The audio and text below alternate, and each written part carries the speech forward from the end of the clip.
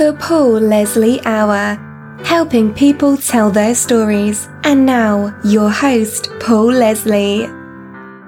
Well, folks, it's now 17 years of these interviews.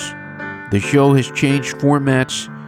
It's been on different radio stations through the years. But here we are. It's the Paul Leslie Hour. You know what? It's not half bad. It keeps on going, and we've got a great interview on this show with the legendary Dan Penn, singer, songwriter, record producer.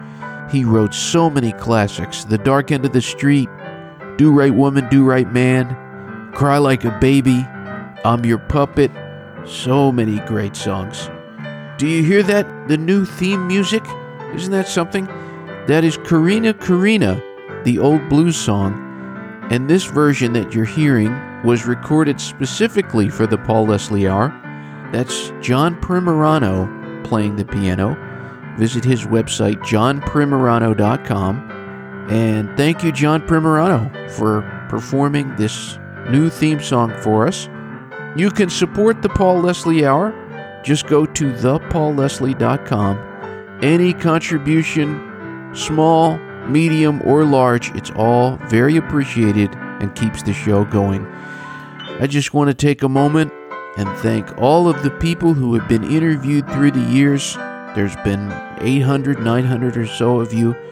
But most of all, I want to thank you all, the listeners. I thank you from the bottom of my heart. Thank you for listening to the Paul Leslie Hour. It means a lot to me. Well, folks, let's get into the show. Hey, it's me.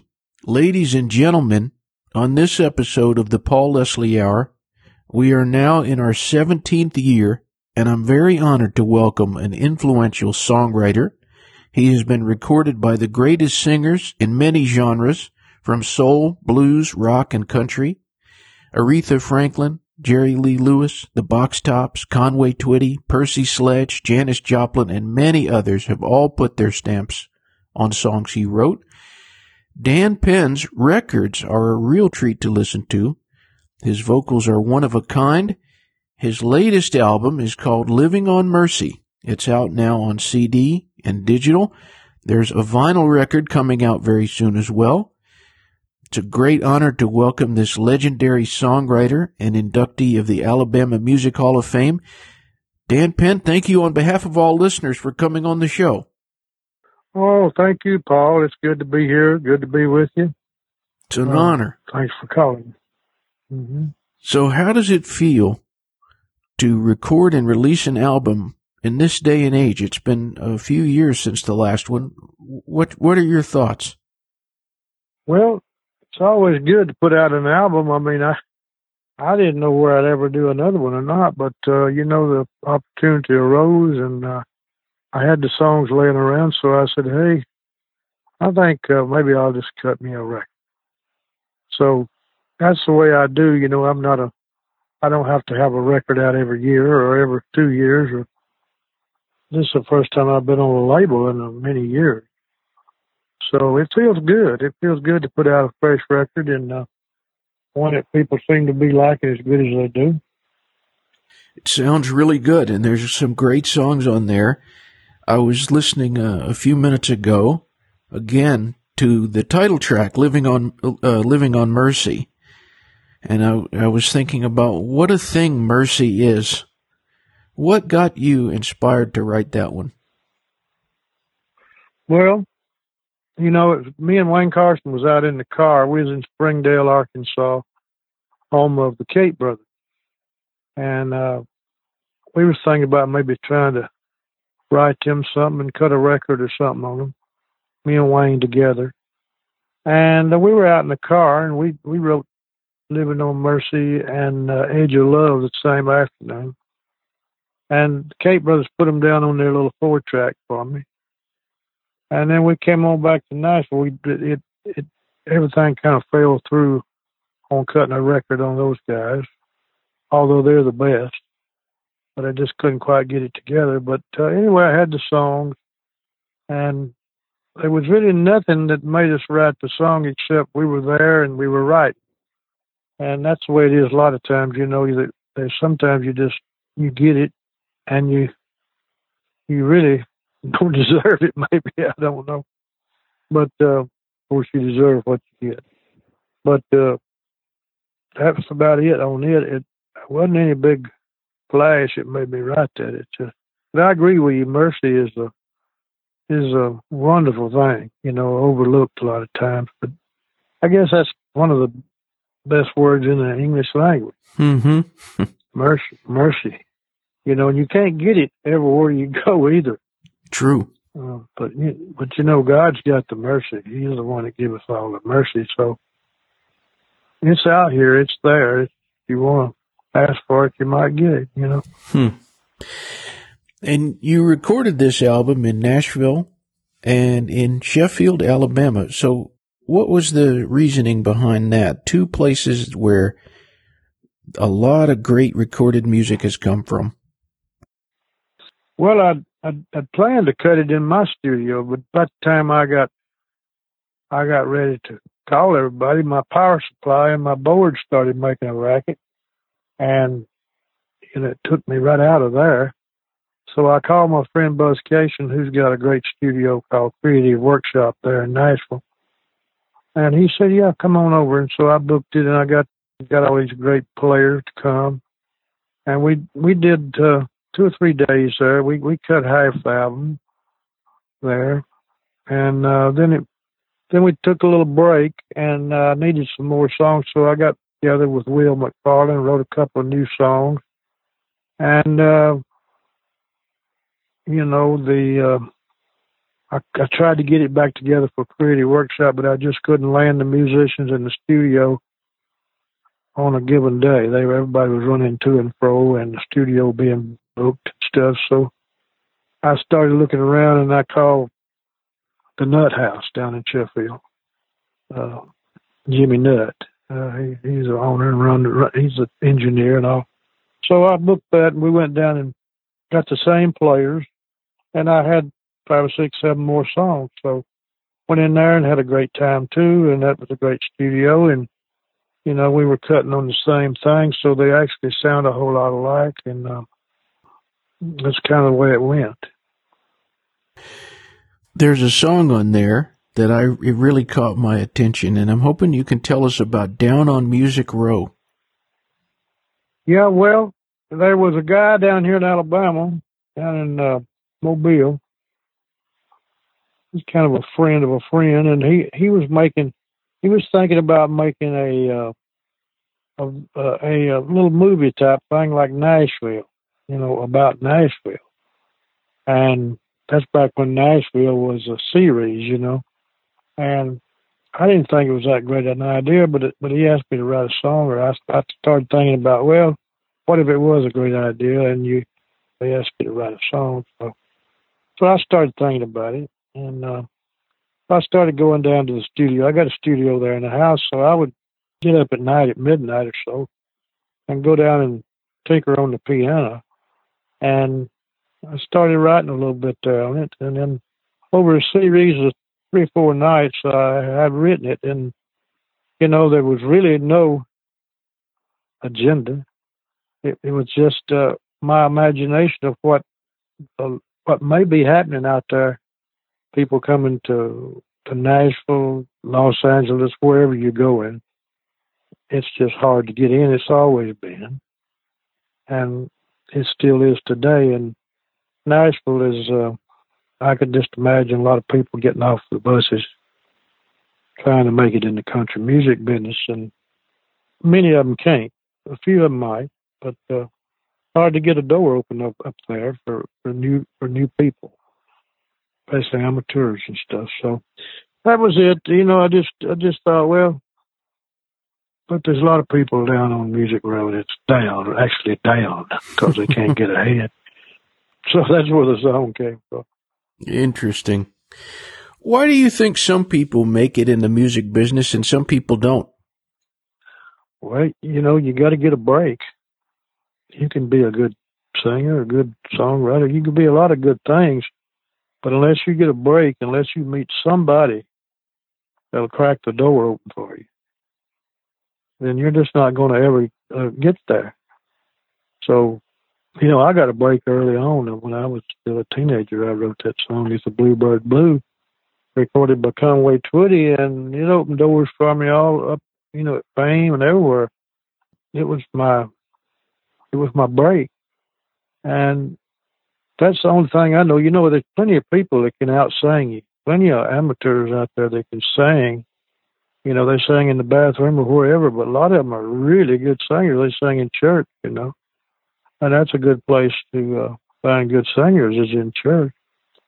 So, but why some of them make it, some of them don't? I just don't know other than to say that you got to get a break. And it's up to you to get it. Nobody's going to give it to you. But in my case, it was a blessing to fail when I was 16 years old, 17 years old. And I was a junior in high school when that song was a hit. And, how did I get that break? God only knows. But I did get that break, and I've had breaks all the way up. I've been blessed on this music business. I've been really lucky. There's so many great songwriters that you wrote with. You were mentioning earlier Buzz Cason. There's Wayne Carson, as you mentioned, that you wrote with. I read where you said that you have to know the co-writer. How do you get to know them? Well, you got to hang out. That's just the way it is. You've got to hang with somebody a while and get to know them. It's the same old thing for anything, but that's the way you get to know somebody is be with them and have some time and see how it works out. That's why you don't go looking too much for green songwriters, because you got to break them in. You got to get to know them, and you got to like them. You got to love them. You've got to love your co-writer. You can't have any friction going. So the best thing to do is just, if you're going to write with somebody, is just get together and write and see how it comes out. If it's comfortable and you have a good time and you write a good song or a part of a good song, well, you may have a new friend there, a new songwriting friend. So, but hanging out is pretty well said. Well, on that note, one of the songs on this album, Living on Mercy, a lot of the listeners probably recognize it, but it's I Do, which you wrote with Spooner Oldham. And you've written so many great songs together.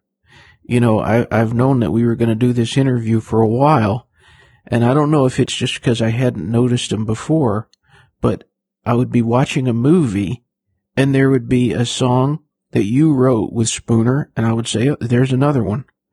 And then and then there'd be another one. And then I got an album, and I was looking on the liner, and I was, oh, there's another one. Could you define the magic? Yeah. Well, Spooner and I love each other. We just love bugs. We've always been, from the time I met him and started writing with him, he was just a wonderful guy. And we started hanging out at Fame. I was a writer there, and then I got him in down there. And I had a key to the studio.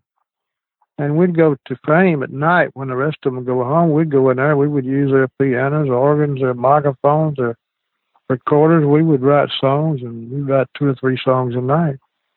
And then we'd put them down, and Rick Hall would come in the morning and listen to them and go, yeah, I like that second one, or I like all of them, or whatever. So we did that for, a number of years. And if you start, not every night, but I would say a couple of nights a week anyway, maybe 3 nights a week. And you get a lot of songs, and you get your names on a lot of songs. I believe there was a time when Spooner and I didn't come off the charts for, 3 or 4 years. We were in some chart, R&B, country, or jazz or something. We were in some kind of chart. So, he and I go back a long way. And yes, we have written some pretty good songs. And we might again. You never know. there's so many great songwriters through the years who have Alabama roots. I mean, you could go back to Hank Williams, but Exactly. do you have any idea why that is? I don't have any idea what that is, except to say that the South is very poetic. Hmm. You know, just period. Hank Williams is a good example of some of the great novel writers were from the South. And there's good people from everywhere. That's not to say that there's not.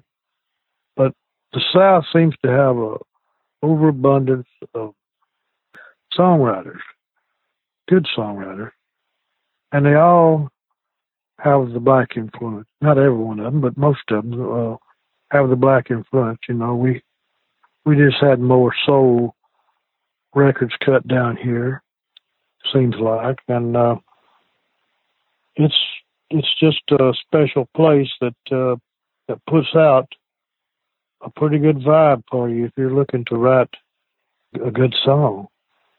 There's something in there, you know. It's here. It's the South. One of the things I really like about this album, Living on Mercy, is your singing. It's a very distinctive voice that you have. Who would you say your vocal influences are? Well, all the records I ever heard. But, you know, I like Elvis. I like Tom Jones. I like Ray Charles and Bobby Blue Bland.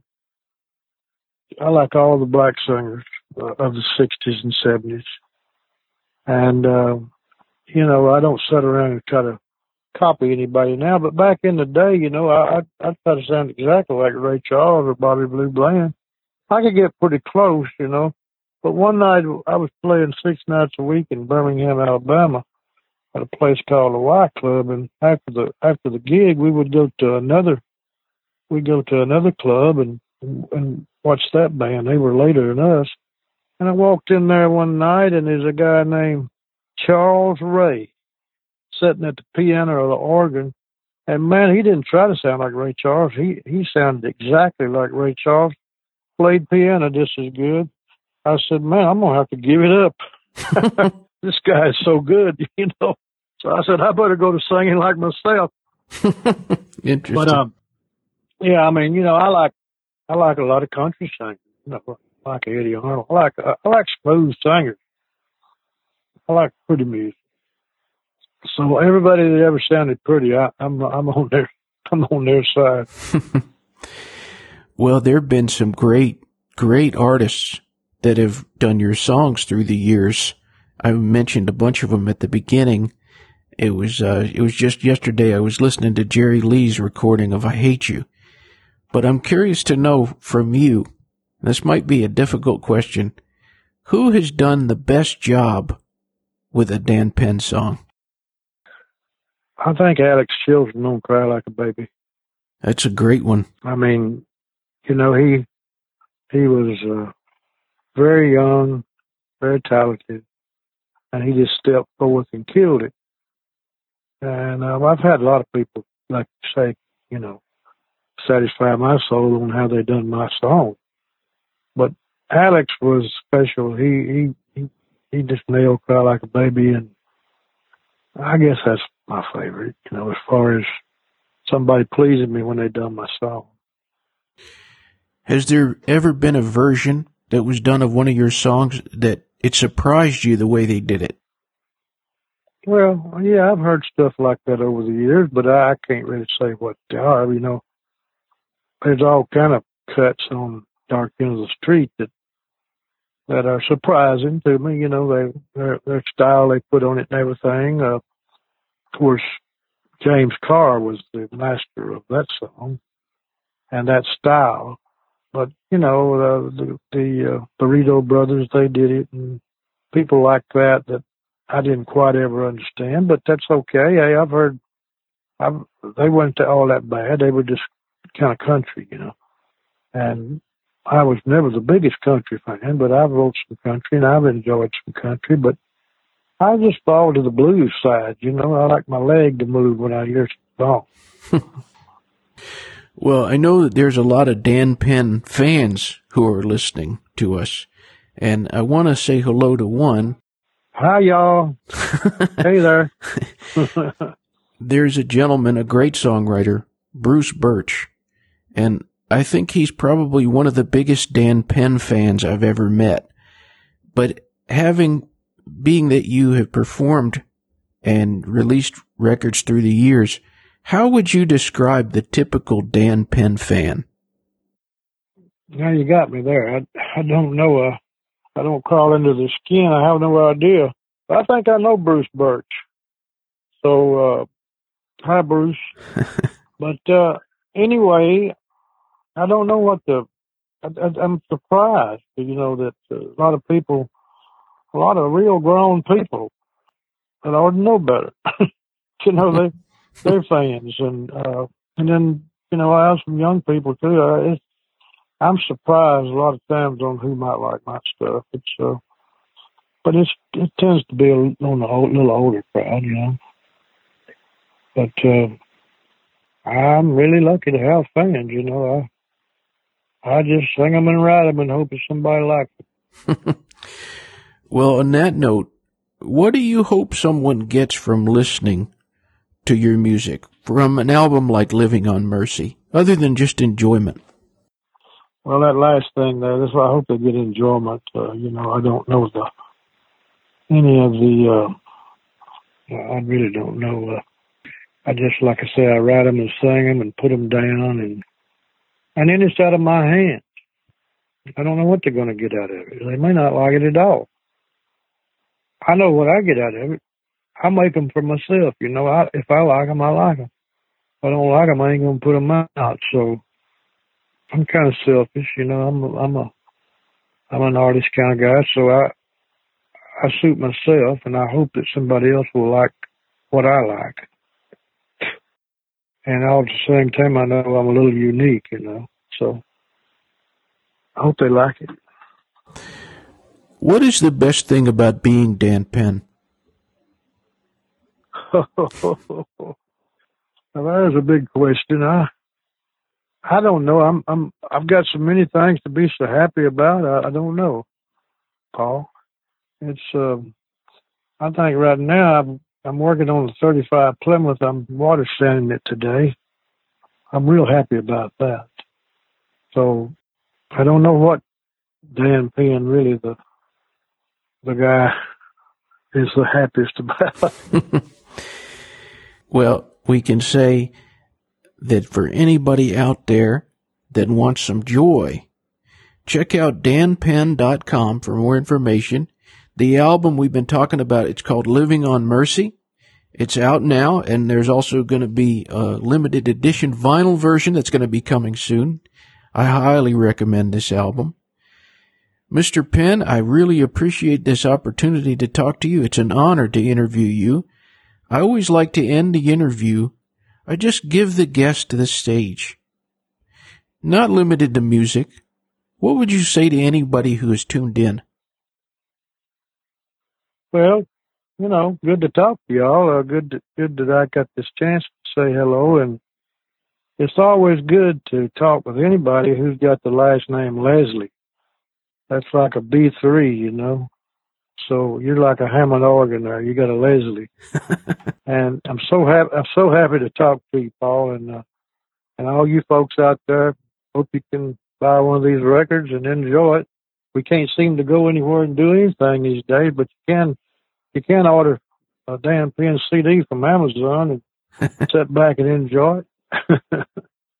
So, you know, adios. I hope everybody's doing well. Well said.